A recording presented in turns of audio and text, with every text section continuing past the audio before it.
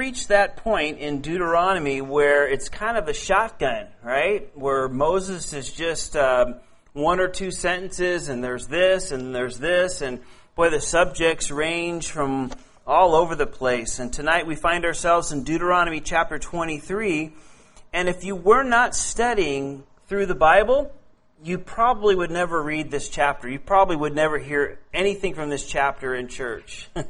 It's, it's one of those chapters that nobody would they would look at it and they go, okay, I don't want to talk about this in church. I don't know what to say if I was saying this in front of people. And again, it's another one of those chapters that you're forced to, in a way, to look at when you're going through the whole Bible, when you're learning the whole Bible. And it's great because all of God's words, all of His Word hold lessons for us. His whole Word does.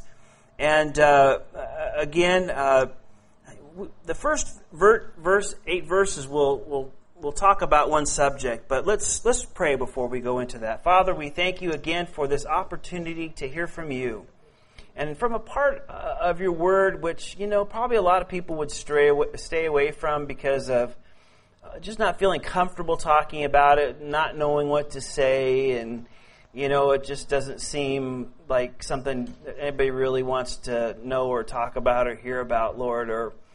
And yet we know your Word holds infinite value in every way, in every chapter, in every word, because it's your Word. And may we hear and learn and apply all that you reveal to us tonight by your Holy Spirit. For we ask this in Jesus' name. Amen. Yeah, when you read it today, it's just a little bit different. You're right. It is just something, you're like, okay, what do I do about this? Now, one thing to keep in mind before we read the first 8 verses and the lessons that teaches. Now, remember, in the Old Covenant, one thing God showed very clearly to His people was that how difficult and how few people were able to really get close to the Lord. Do you remember how the tabernacle or the temple later on will be set?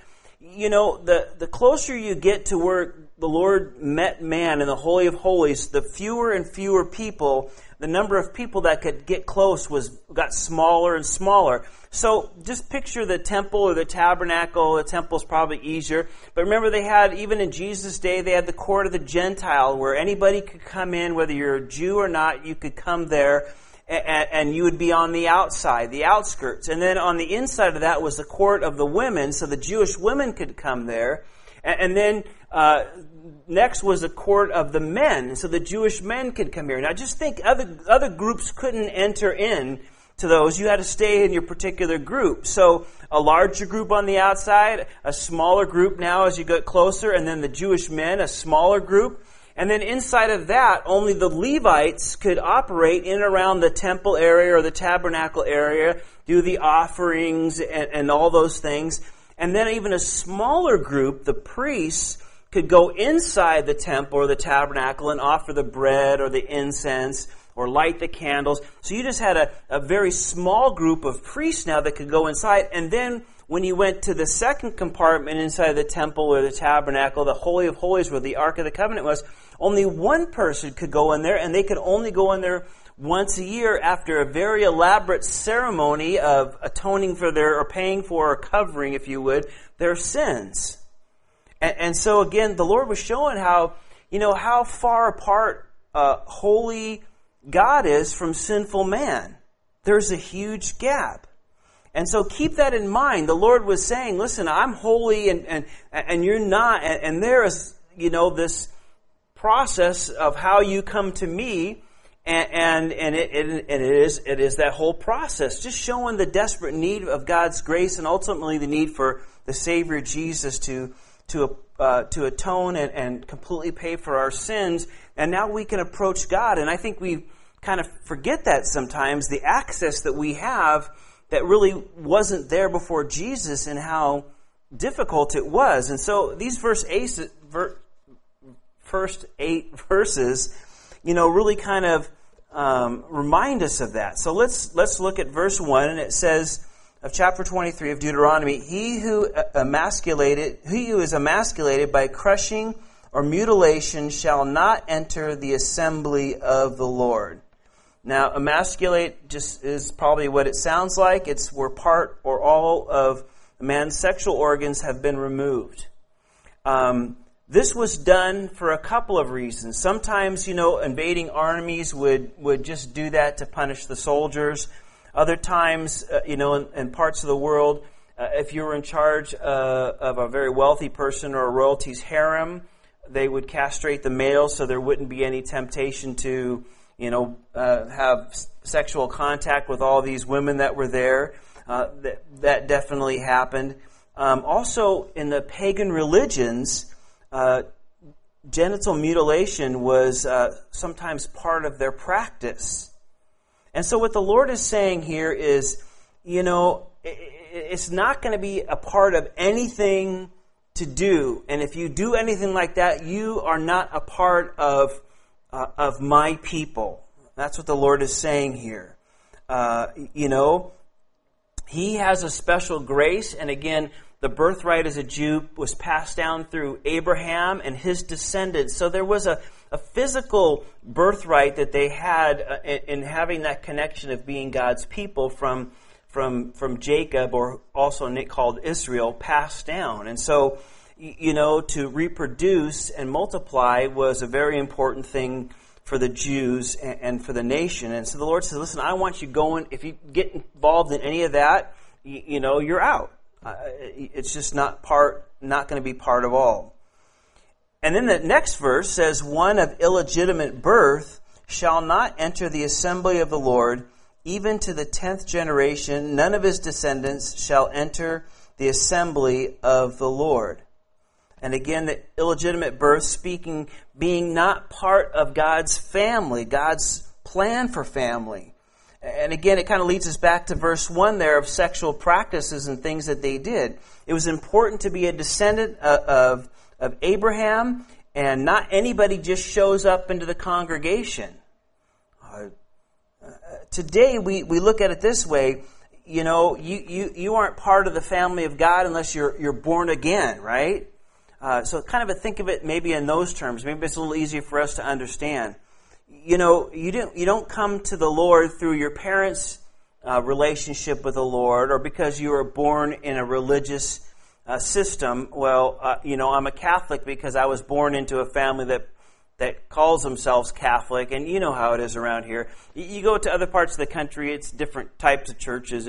It's Baptist churches or Presbyterian churches. So, it's not, our area tends to be a lot heavier Catholic. But, people think that they're Catholic. Why? Not because they go to Catholic church, it's because, their parents were, their grandparents did, or if they ever go to church, that's the church they go to.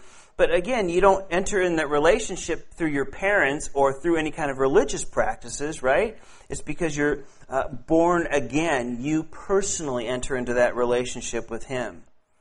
And it's not by relation or religious duties, because there's no grandchildren in heaven either. They're all children of God. And He's saying, listen, that's how it works. There's nobody that's not born again, if you would, enters into the family of God. You have to come that way. And the same thing was true kind of in this, speaking of this in verse 2 of illegitimate. We don't use that word very much anymore, but God says, listen, I have a plan, and you need to follow it. If you don't, it's going to cause a lot of problems. And then He goes on in verse 3, an Ammonite or a Moabite shall not enter the assembly of the Lord, even to the 10th generation. None of his descendants shall enter the assembly of the Lord forever, because they did not meet you with bread and water on the road when you came out of Egypt, and because they hired Balaam the son of Beor from Pethor of Mesopotamia to curse you. Now you remember we were reading about that. Balaam wasn't supposed to go, and they liked the money. They came back with more, and he ended up going. And God says, remember the angel stopped him on the road. The donkey lay down, and the donkey spoke to him, remember? And God says, listen, okay, if you're going to go, you're only going to say my words. And the king of Moab paid him to curse Israel, but every time he tried to curse Israel, a blessing came out. And so the Lord, says that because they didn't greet you on the road and they try to curse you, they're not to enter the congregation. And then even verse 5 says, nevertheless, the Lord your God would not listen to Balaam. But the Lord your God turned a curse into a blessing for you because the Lord your God loves you. You shall not seek their peace nor their prosperity all your days forever. You shall not abhor an Edomite, for he is your brother. You shall not abhor an Egyptian, because you were an alien in his land. The children of the third generation born to them may enter the assembly of the Lord. So again, there was some people that the Lord says you're not to mix with them forever. They were involved in all sorts of satanic and demonic things. And again, remember they hired Balaam to curse you in some way. And they had all these false religious practices. And the Lord says you need to stay away from them forever. There's no peace. There's no way you start marrying them and getting involved with them, even though they're close to you. Don't do that. Now, you might remember there was somebody in the Bible, though, that's pretty famous that was from Moab. It was Ruth. When we read the book of Ruth and go through the book of Ruth, which is a great book, it's a fascinating book, she was from Moab. And she was the great, and David was her great-grandson. So she was connected to King David. So what does that mean? To me, I think it just shows the mercy of God. They were not to mix with them. They weren't supposed to get involved and be friends with them and have treaties and then kind of get connected with them because, there were some very sinful practices that the Lord said you need to stay away from. But it also goes to show you that, when somebody really seeks the true and living God, they always find Him. A person will always find the Lord if they're really looking for them. And even though they weren't supposed to mix, but yet her heart was to follow the Lord and fell in love with the Lord and, connected and was part of the nation, and God allowed that. And so, again, I think it just really shows the mercy of God. One thing you can just note real quick here, if you look at verse 5, Balaam tried to curse them, and he was pretty powerful, known for being able to do that. But the Lord says, I turn that into a blessing because I love you. I think, was it Isaiah 54 that says, no weapon formed against you shall stand? Here you get a picture of that in the Old Testament as well as we know for sure in the New Testament that, those spiritual enemies, there's a spiritual attack and all those things. God loves you, and He is not, there is no force that can come against you or I that He will allow to pass through, except for what's our own good, which will work out for good in the end. And so the Lord filters all that. So we never have to be afraid or worried or scared or fearful of what happens because the Lord loves us and He's watching out for us. And even if somebody means something evil for you, God's gonna turn it around. He is, and always does, and always will. Yeah, and always has. I just figured if somebody wants to do something harm to your house or something that, as they kind of approach, something's going to scare them off or they're going to get their mind turned to go someplace. The Lord's He's going to take care of us. And what He allows to go through is only for what's our own good. And just a good reminder, even back here in Deuteronomy, or early on in Deuteronomy, we see that clearly. And then, now we change the subject again, verse 9. And when your armies go out against your enemies, keep yourself from every wicked thing.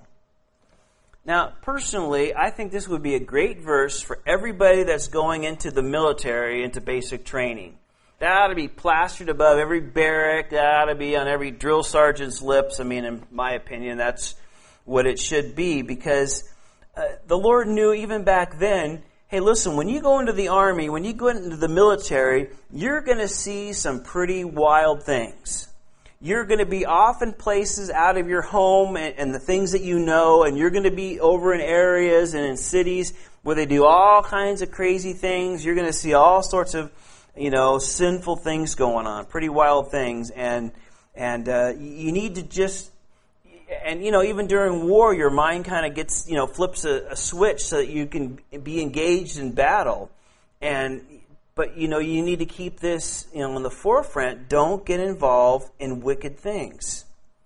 And I think a lot of our military guys, when they go in at such a young age, they get exposed to some very bad habits at a very young age. They're exposed to so much and, so many places and so much trouble. It's just, even back here, the Lord says, listen, you're going to see stuff. You keep yourself on the right track. You keep yourself from every wicked thing. And then he goes on to say, verse 10, if there is any man among you who becomes unclean by some occurrence in the night, then he shall go out of the camp, and he shall not come inside the camp. So you're in battle, this is going on, this is the camp, you're camped out, for a battle coming in. That's what these verses continue to talk about. But it shall be, when evening comes, he shall wash with water.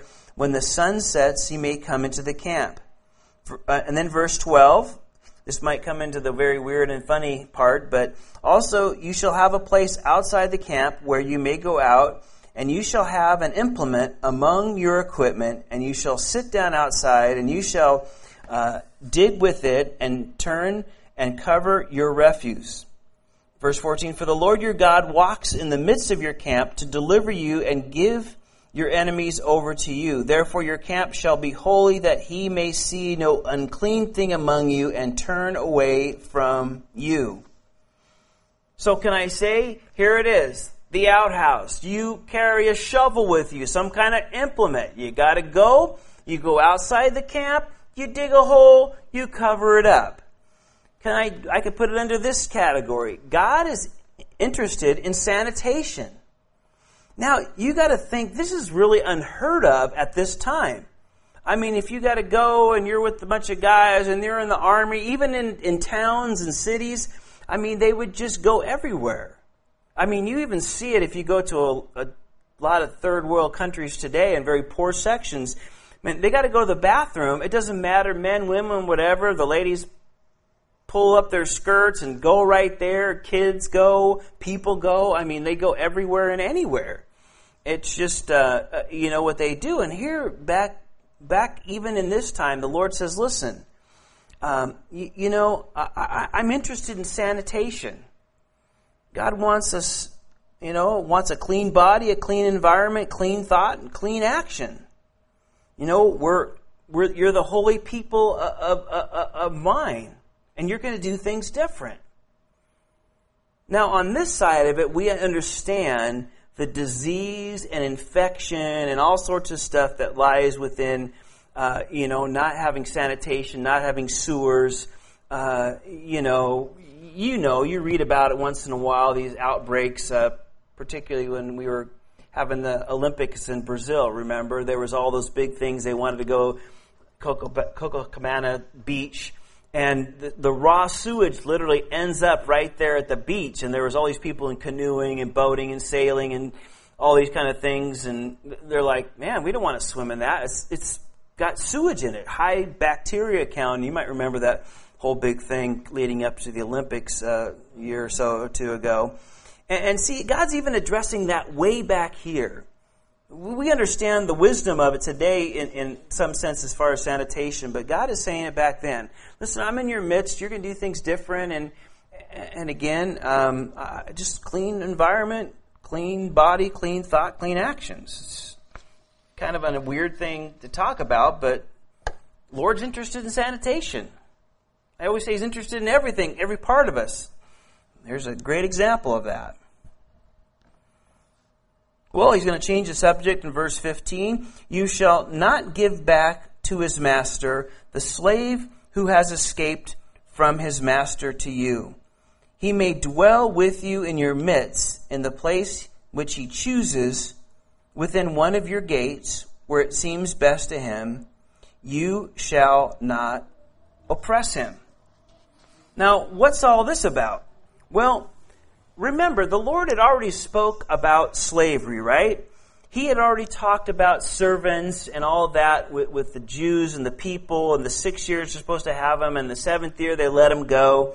And then, we already talked about this. So what's he talking about? The Lord is talking about people from other nations. So other nations around them would have slaves, and of course they would be cruel and mean, and, it was a very cruel process. And the Lord said, listen, if they escape and they show up with you, you're to welcome them. You're to provide for them. You're to have mercy on them. And let them live wherever they want. If they want to stay there, great. If they want to move over there, great. You just remember, show mercy on them. They've escaped some horrific conditions and harsh conditions. They've shown up to you. What do you do with them? You don't enslave them. You don't take advantage of them. You bless them. You provide for them. What a great, wonderful testimony. Again, the Lord had a lot to say about slavery. And in this case, when they came in, set them free. Be nice to them. Let them go where they want to go. Well, we're changing gears again. Verse 17 says, there shall be no ritual harlot of the daughters of Israel, or a perverted one of the sons of Israel. You shall not bring the wages of a harlot or the price of a dog to the house of the Lord your God for any vowed offering. For both of these are an abomination to the Lord your God. First thing is, the Lord says, listen, other nations, very commonly, they would have temple prostitutes. So this temple or this place of worship would have these gals that were prostitutes. They would get paid, and that's how money was provided to keep that temple or that place of worship or whatever they had open. And the Lord says, you're to have none of that. And whether it's male or female prostitution, because it's addressing both here, notice it says at the end of verse 18, these are an abomination to the Lord your God. So the Lord says, listen, there's not to be any harlotry, there's not to be any prostitution, you're not allowed to let anybody enter into that, and you're not allowed, it was an abominable thing before the Lord. And under no circumstances would he accept income which is coming from these activities which are immoral and are completely wrong. He doesn't want any of it. He doesn't want any of it. You see these pictures and, you see all the money coming in, and they just had a huge drug bust in Long Beach, right? The guy was driving with... 80 pounds of cocaine or something like that. I mean, it was some huge amount, right?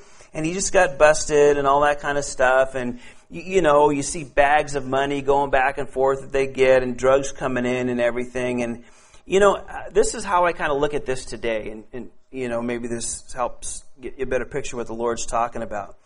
Whether there's money coming from a criminal organization or some kind of drug money, I find it so hypocritical that a lot of these cartels and people selling drugs and pushing and doing all this stuff will give all this money to the church or have a church built in their community. It's kind of common in Mexico and Central and South America. A lot of these cartel guys and everything will build, in their village this huge, church there and all that kind of stuff, and and these guys that do horrific, evil things, and yet they try to give some money to the church. The Lord said, I don't want any of it. Somebody comes in and says, listen, I've got this pile of cash here, made a fortune off doing this or doing something illegal. The Lord says, I don't want a dime of that. That's an abomination to me. That money came from evil things and evil practices and sinful things that are hurting people and killing people. I don't want a penny of that. Don't you ever bring a dime of that into my presence. I don't want any of it. That's pretty much what the Lord's saying. And our way might be a little different, but Honestly, in India, there's a ton of prostitution. That's a big thing that's going on for places like this still. I mean, this still happens today. It's not something that was 4,000 years ago or 4,500 years ago. I mean, this stuff still goes on today. And the Lord says, listen, that is not to be found at all. And I don't want to take dirty money, not a penny of it. That's an abomination to me. And so, just an important thing to remember. That's what God says about this. Not to be found anywhere among my people. Well, then he changes subjects again. Verse 19, you shall not charge interest to your brother, interest on money or food or anything that is lent out at interest. To a foreigner you may charge interest, but to your brother you shall not charge interest, that the Lord your God may bless you in all to which you set your hand in the land which you are entering to possess. God's saying very clearly, don't profit from your brother's need. Now, God was eventually, as far as the nation as a whole and people that weren't part of the nation, to lend to them. God said that that's one of the things he would do if they listened to him. They were going to be lenders to many nations and not borrowers. And so as a whole, as a nation, to the other nations, it was to be different. And there was a reason for that. And we've talked about that. But within the people, of the nation, if somebody's in need, you give to them. And you don't profit from that. You don't make profit from that. You help them out. God repeats that over and over and over again. You help everybody out, and somebody's in need, you help them out. And, always showing mercy, always showing love, whether it's to a runaway slave or somebody that doesn't have much. Don't profit from your brother's need. And then verse 21, when you make a vow to the Lord your God, you shall not delay to pay it. For the Lord your God will surely require it of you, and it would be sin to you. But if you abstain from vowing, it shall not be a sin to you. That which has gone from your lips you shall keep and perform, for you voluntarily vowed to the Lord your God what you have promised with your mouth. So you make a vow, you make a promise to the Lord, you were to keep it.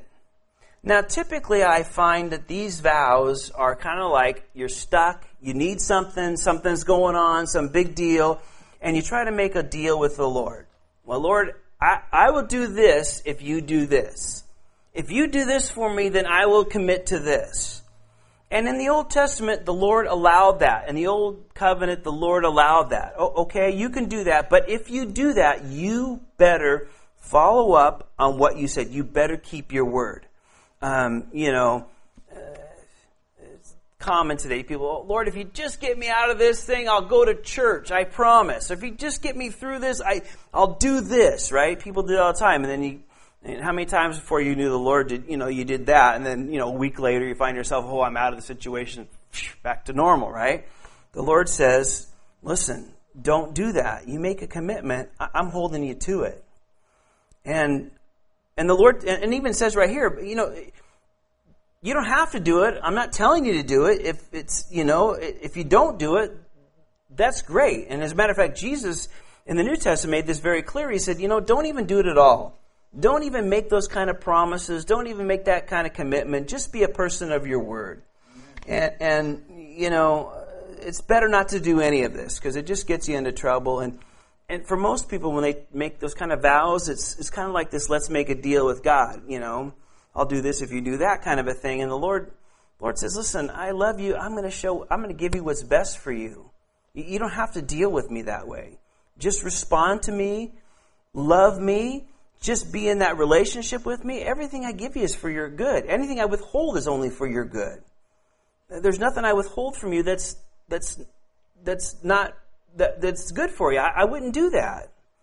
So again, he just reminds the people, and here, if people are going to do it, then you need to keep your word. And the last part of this chapter, verse 24, and then when you come into your neighbor's vineyard, you may eat your fill of grapes at your pleasure, but you shall not put any in your container. And whenever you come into your neighbor's standing grain, you may pluck the heads with your hand, but you shall not use a sickle on your neighbor's standing grain. So, oops, I missed this. So this is kind of like this, right?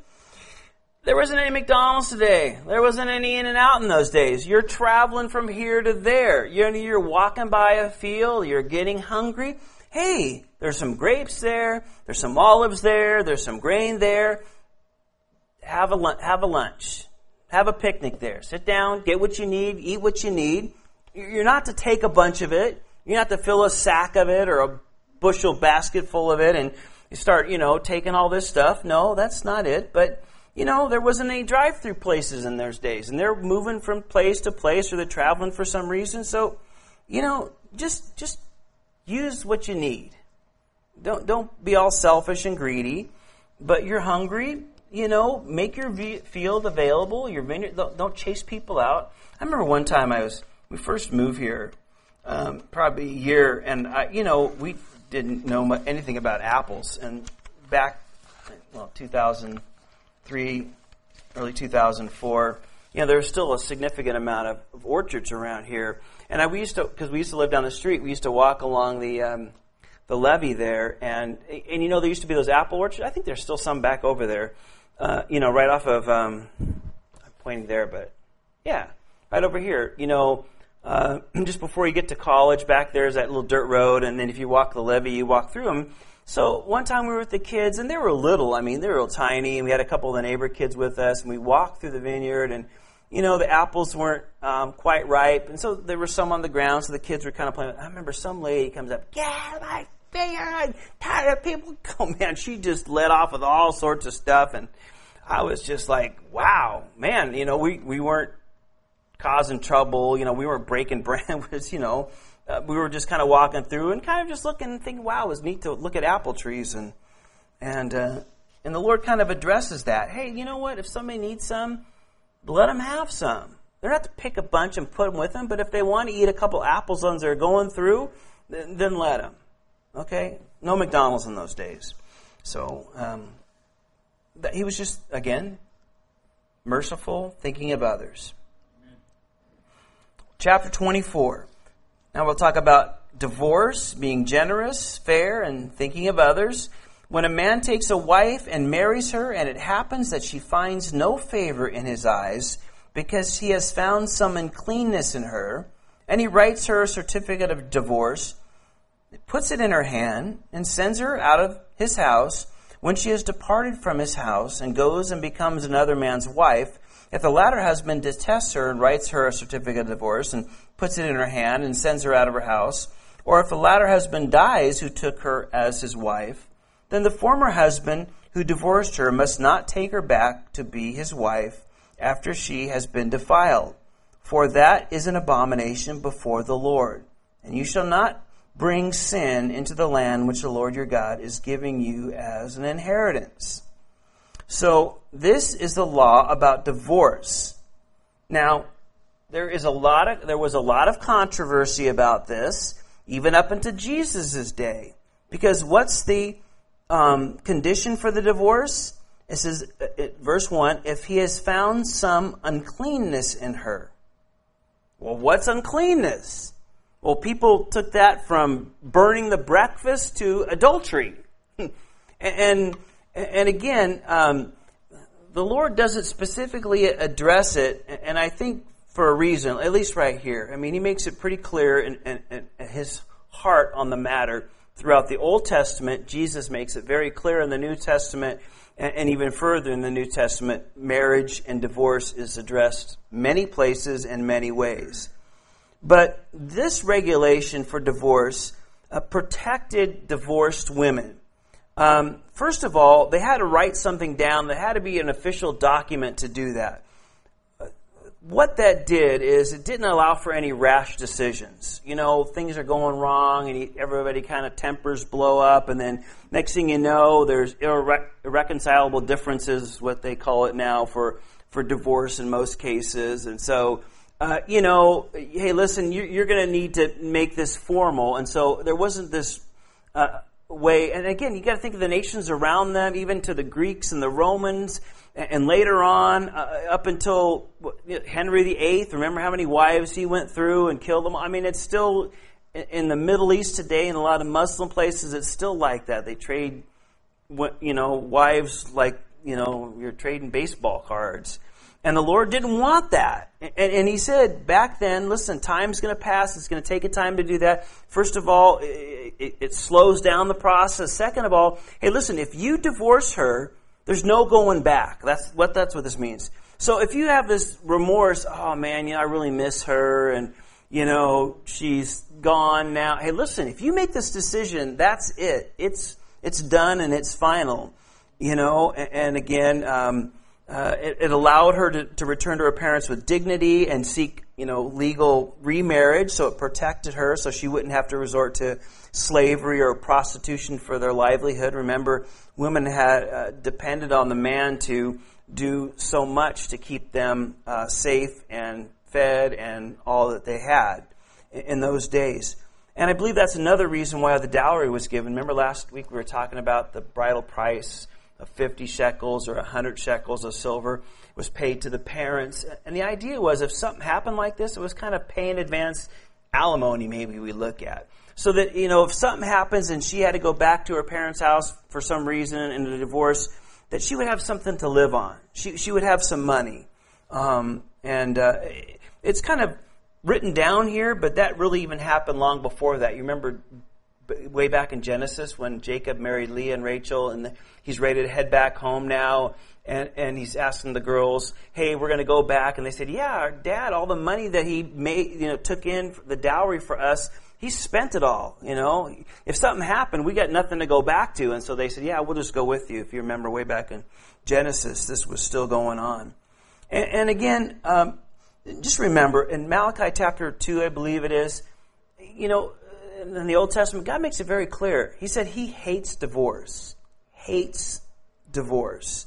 It's become such a scourge on the nation. He made it very clear. And of course, Jesus says at this particular section in the New Testament, he said, the reason that you were granted this is out of your hardness of hearts. God created Adam and Eve, marriage, the two becoming one. And what God has put together, let no man separate. That's what Jesus said. And I always say that at a wedding because it's important. And so, again, the Lord's thinking about marriage and the family and the problems and the heartaches that happen, and He's trying to prevent that. And His heart was that it would never happen. But because of the hardness of the people's hearts, because they would just want to do their own things more than they wanted to do what God said, He knew it was going to happen, and so He put provision in for that. That being said, verse 5 says, when a man has taken a new wife, he shall not go out to war, nor be charged with any business. He shall be free at home 1 year, and bring happiness to his wife, whom he has taken. Now, this is pretty cool, right?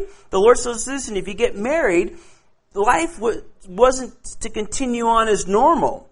You weren't supposed to do your own thing as you did when you're single. There's so many guys that particularly do this. I just see it, even people I know, is, the guys get involved in softball or this league or doing this or going out with the guys or doing this kind of stuff. And they, they're kind of they're married now, but they're still kind of living a single life. She's stuck with the home and cleaning up and doing laundry. And if they have a child or two, taking care of him, he's out kind of living the single life. And the Lord said, listen, when the marriage starts, let's just reset everything. You're not to do normal stuff for a whole year and focus on what? Bringing your wife happiness. And now why does he need to focus on bringing his wife happiness? Because she married the guy. Right? She married you, and she needs to be happy because she's looking at, what did I marry? No, I'm just kidding. But you get the idea, right? Just reset things. You're not single anymore. Spend time focusing on that, getting to know each other. The Lord wanted the marriage to work, and so He said, take a year off. So we take a week for a honeymoon, right? The Lord says, take a year. I think we ought to reinstitute that. Take a year off. I like that. A year-long honeymoon. And so that's what God's saying. Then verse 6, he changes subjects again. No man shall take the lower and upper millstone as a pledge, for he takes one's living as in pledge. Again, this has to do with mercy. You know, those were implements to grind wheat or olives or whatever they were doing. And if they had to borrow some money, you don't take that as collateral. He can't work. Again, that all has to do with mercy. Think about that. You're going to affect him. And, you know, I think, where's my picture? I think, you know, this kind of deal, just to kind of think about it, I just don't like these kind of things. I think they take advantage of people, these payday advances. They go out and they, you know, try to take advantage of people, and, you know, they have a hard time getting by and all this stuff. And then pretty soon they're getting behind all the time. They're advancing things. It's taking advantage of people in a tough spot. And the Lord says, listen, don't do that. Don't do that. Think about that. And then he says in verse 7, if a man is found kidnapping any of his brethren of the children of Israel and mistreats him or sells him, then that kidnapper shall die, and you shall put away the evil from among you. So kidnapping was cause for the death penalty, because the Lord says it's evil. And again, most of the time in that day, as it still happens in this day today, believe it or not, people kidnap somebody to sell them into slavery. And the Lord says, you're not to have any part of that, and if it's found anywhere in the nation, you put those people, that person doing that kidnapping to death and end that right then and there. And here's a picture I flipped through, but look what happens today, even going on in our world today. You know, you see these radical Muslims, these, you know, Islamists who read the Quran and think that it's okay to enslave people. You know, I don't know how they get out of the Quran that, you know, but you know, ISIS particularly and all those other ones that are very close to that, you know, they kidnap and enslave all the time. You know, those girls in Africa where they kidnap the girls' school and they raided colleges, and man, they do it in Mexico, they do it in China, they certainly do it all over the Middle East as well, and you know, that's why, you know, you're selling these people into the sex trade, slaves and all that kind of stuff. It's all having to do with kidnapping and all this kind of thing. And these people even stand behind the Quran and say, yeah, that's what we do. You know, we can kidnap people and kill them or enslave them or whatever. And I just want you to know the difference and see the difference between what the Bible teaches and what other people do. God's very clear. Listen, you are not to do any of this. It's evil. And that person shall die, and you put the evil out of the land. It's not even on the menu. It's evil. Then verse 8, take heed in an outbreak of leprosy, that you carefully observe and do all according to that the priests, the Levites, shall teach you. Just as I commanded them, so you shall be careful to do. Remember what the Lord your God did to Miriam on the way when you came out of Egypt. So the Lord said, listen, if there happens to be a disease going through, and a skin disease or some kind of disease that's infectious, listen, I've already instructed the priests and the leaders what to do. You need to listen to them. I don't want it to spread. So listen, do what you're told to do. It's going to be what's best for you. I don't want to see disease spread, and there's things you need to do to stop that. And we've talked about that a lot. But why is God doing it? Because He loves His people. Doesn't want to see people get infected and this stuff spread and then become sick. You know how it is. So He says, let's not do that. Don't do that. Listen. And verse 10, when you lend your brother anything, you shall not go into his house to get his pledge, or collateral, we'd say today. You shall stand outside, and the man to whom you lend shall bring the pledge out to you. And if the man's poor, you shall not keep his pledge overnight. You shall in any case return the pledge to him again when the sun goes down, that he may sleep in his own garment and bless you. And it shall be righteousness to you before the Lord your God. And again, collateral. guy needs something. He's hurting. He needs to borrow something. You're not to make this big attitude. Okay, let's go into the house and see what you got of value. Okay, I'll loan you the $500, but let's see. That's a nice flat screen TV. Walking around. I'll hold on to that until you pay me back, right? And the Lord says, don't do that. Don't go into a person's house and let him bring something out to you. Hey, here is something. This is my promise that I'll pay you back. That's showing respect and grace, right? Not an ego and pride and I'll lend it to you, but you better do this, this, and that. Show some grace, show some respect for them. And if he's really poor and he only's got a couple things to his name, so don't give it to him. If he has a jacket or a blanket and that's what keeps him warm, give it to him before it gets dark. Again, it's all about being generous and loving to someone who is in need or is having a hard time. Don't take advantage of them. And again, I'll throw that picture. That's what that check cashing places do. They loan and they hurt people and they charge interest, and then you're behind 1 week and you're behind 2 weeks and you're behind 3 weeks because I was talking to one poor person, and I don't even know how we were talking about it. I don't know them, but they were just saying, yeah, it's like the third week, and they owing from a week ago, and the Lord says, don't take advantage of them. Don't take advantage of them. Don't hurt people like that. You've been blessed. Bless others. Verse 14, you shall not oppress a hired servant who is poor and needy, whether one of your brethren or an alien who is in your land within your gates. Each day you shall give him his wages, and do not let the sun go down on it. For he is poor, and he has set his heart on it, lest he cry out against the Lord, and it be sin to you. So they're barely making it. They're poor, and that's why they're working for you. That's why they're out in front of Home Depot. If they could get a better job, they would have a better job.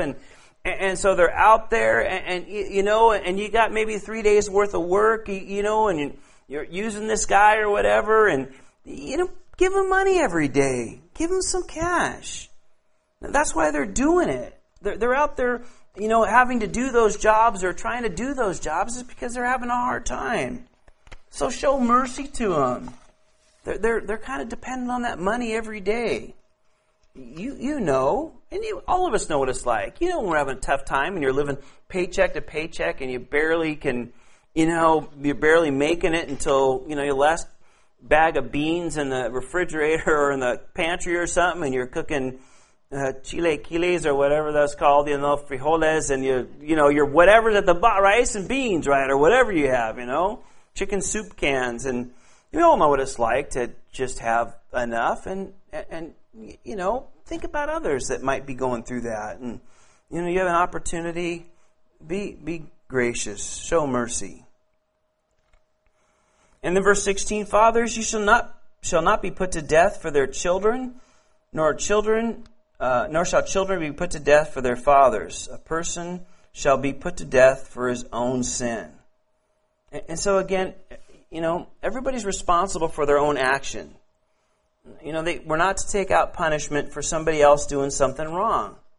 And, sad to say, sometimes, you get a bad rap because, your parents did this or didn't do this or lived this life or did that. It kind of like, that's the way the son or the daughter's going to be or the children are going to be. And the Lord says, listen, everybody stands on their own. In other words, it's a two-way street, right? It cuts both ways. You're not a slave to your environment, and things happen, things went bad, things went wrong, and there was some crazy stuff and evil stuff, or maybe some real horrible stuff that parents did, but the children aren't, they're not stuck with that. They can do, and they can get out, and they don't have to be, repeat that. They can go to the Lord and walk their own path and do their own thing, and they're not a slave to that. You're set free from that, and so everybody stands on their own. Again, you wouldn't want to punish the whole family for what one person does something wrong or sinful. The Lord makes that very clear. In verse 17, you shall not pervert justice due the stranger or the fatherless, nor take a widow's garment as a pledge. But you shall remember that you were a slave in Egypt, and that the Lord your God redeemed you from there. Therefore I command you to do this thing. So remember where you came from.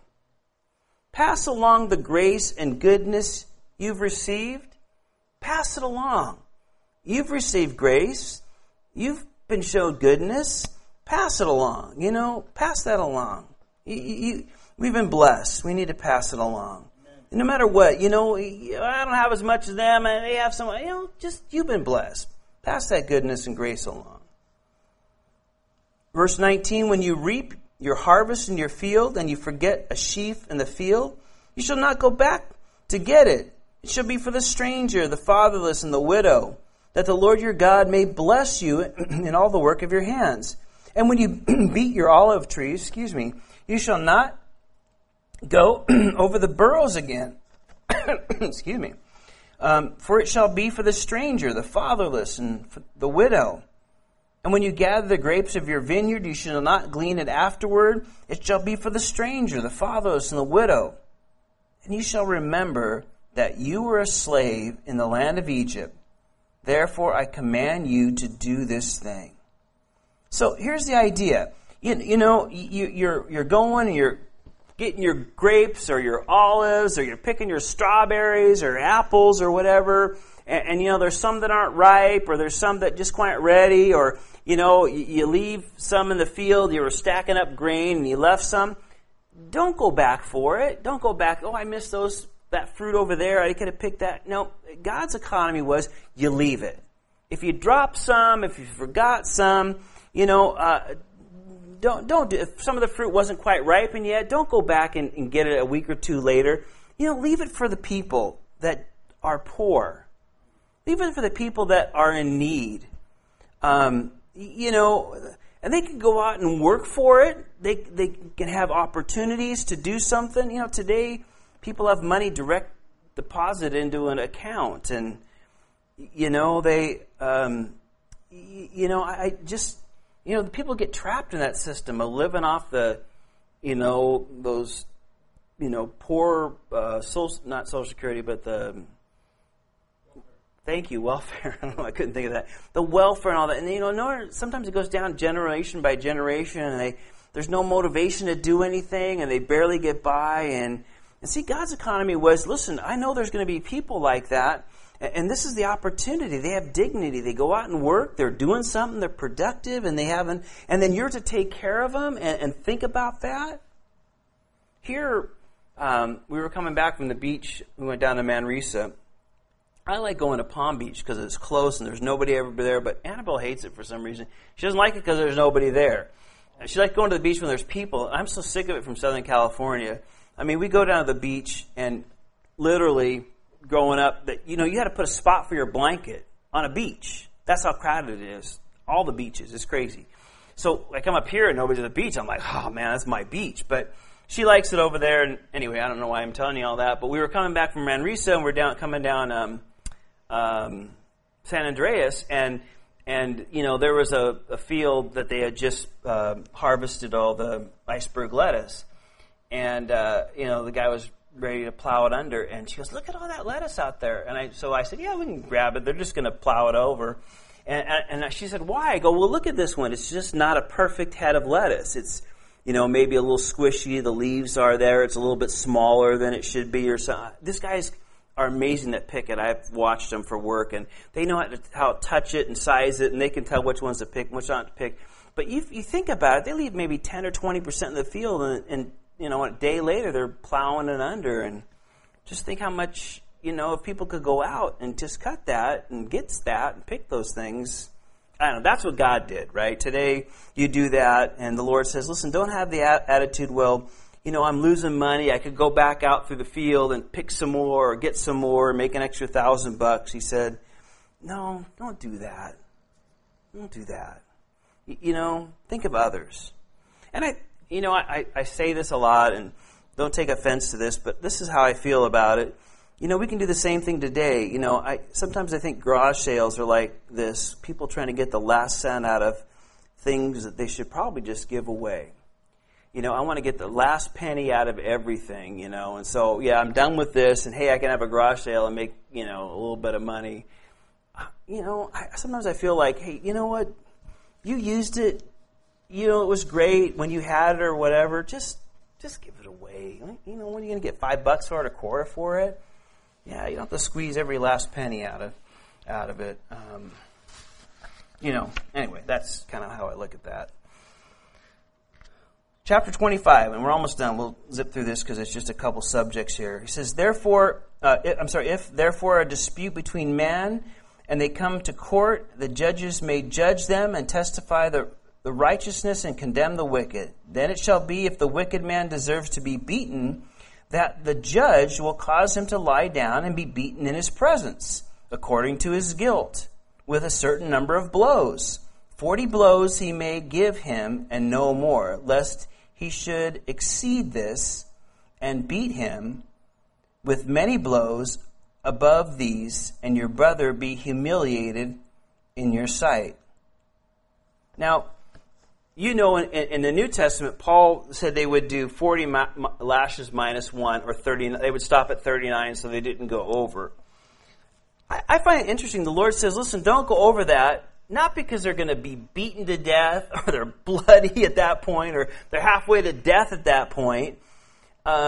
He says it because they'll be humiliated. I find that kind of interesting.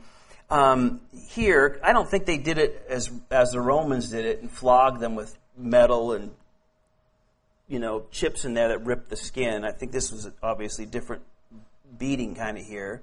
But the idea, there was a set limit. And then when something happened and there was a crime and the judges are there and they say, well, this is the punishment, then right then, it's not like our day that the judge makes a decision and the jury comes in, okay, guilty, and then a week later comes back or whatever, and then the sentencing comes and the judge says, okay, you have 39 months, and then, he's kind of taken away. The judges saw it firsthand. Okay, you're deserving of 40 lash or 20 lashes, let's say. The guy was stretched out literally right then, right in front of the judge, so it wasn't some distant thing. He was right in the mix of it. He was seeing what was going on and seeing how much pain or hurt was causing this person. So, he understood it very well. It wasn't something like judge removed in some nice office and then sends him off and doesn't see what happens in the prison. He was right there. And then I like this because, you see, if he was deserving of 20 lashes, let's say, then you do it. He broke the law. Here's the punishment. You give it to him right then. You hand him his jacket. You send him on his way. It's done. In today's society, one of the things I think, it is not good is that, you're marked as a felon or as a criminal for the rest of you. It's on some record, and you can't ever seem to get out of that. And you're kind of marked that way, and then people kind of live to that expectation. And, I like this idea. Hey, you did something wrong. You're going to pay for it. You're going to pay for it right then and there. And then it's done. Move on.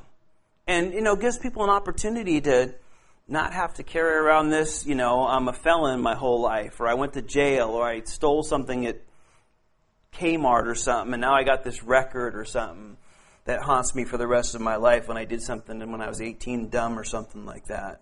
And so, I think this was a pretty good, gave an opportunity to, hey, you're done with this, now learn from it, right? Move on.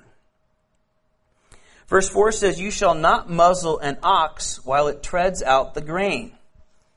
Oops. Where's my ox picture? Come back, ox. Oh, I didn't put it in. I had a great picture of an ox with a muzzle. Sorry about that. Anyway, the idea is, here's this ox. He's pulling a stone around or a cart.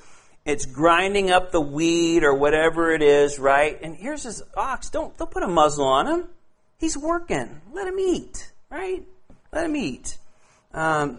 It'd be torture. The poor animal sees all this great food right in front of him and he can't eat any of it.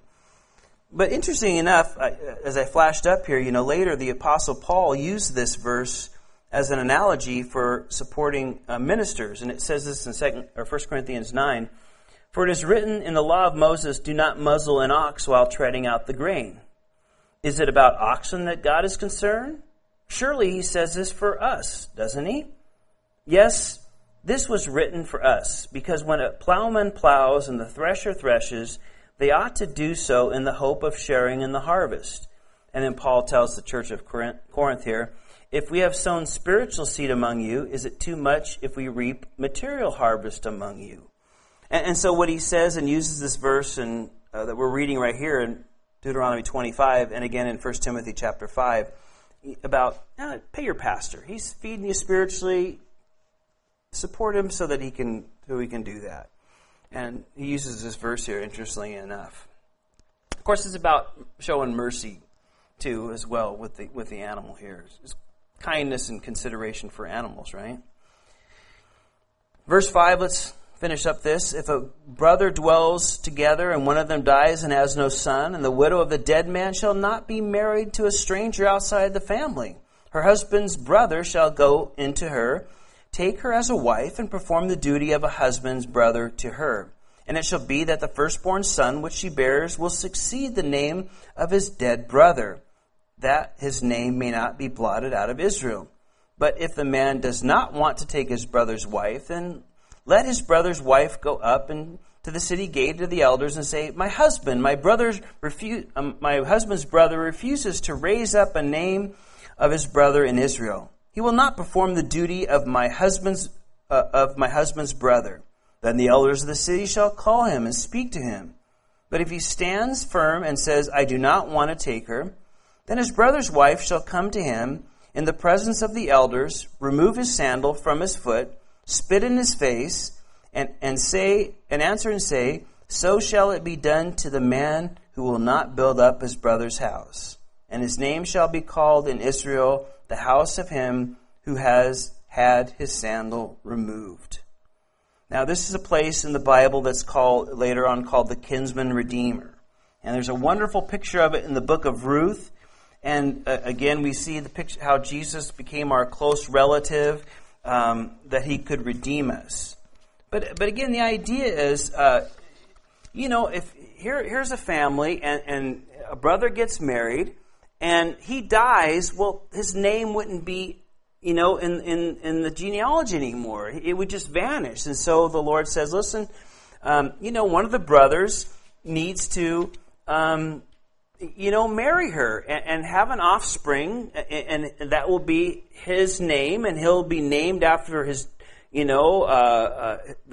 dead, the dead brother, and kind of take his place. Now, Tony, you have how many brothers? 5? 7 brothers? Wow, I guess you're right.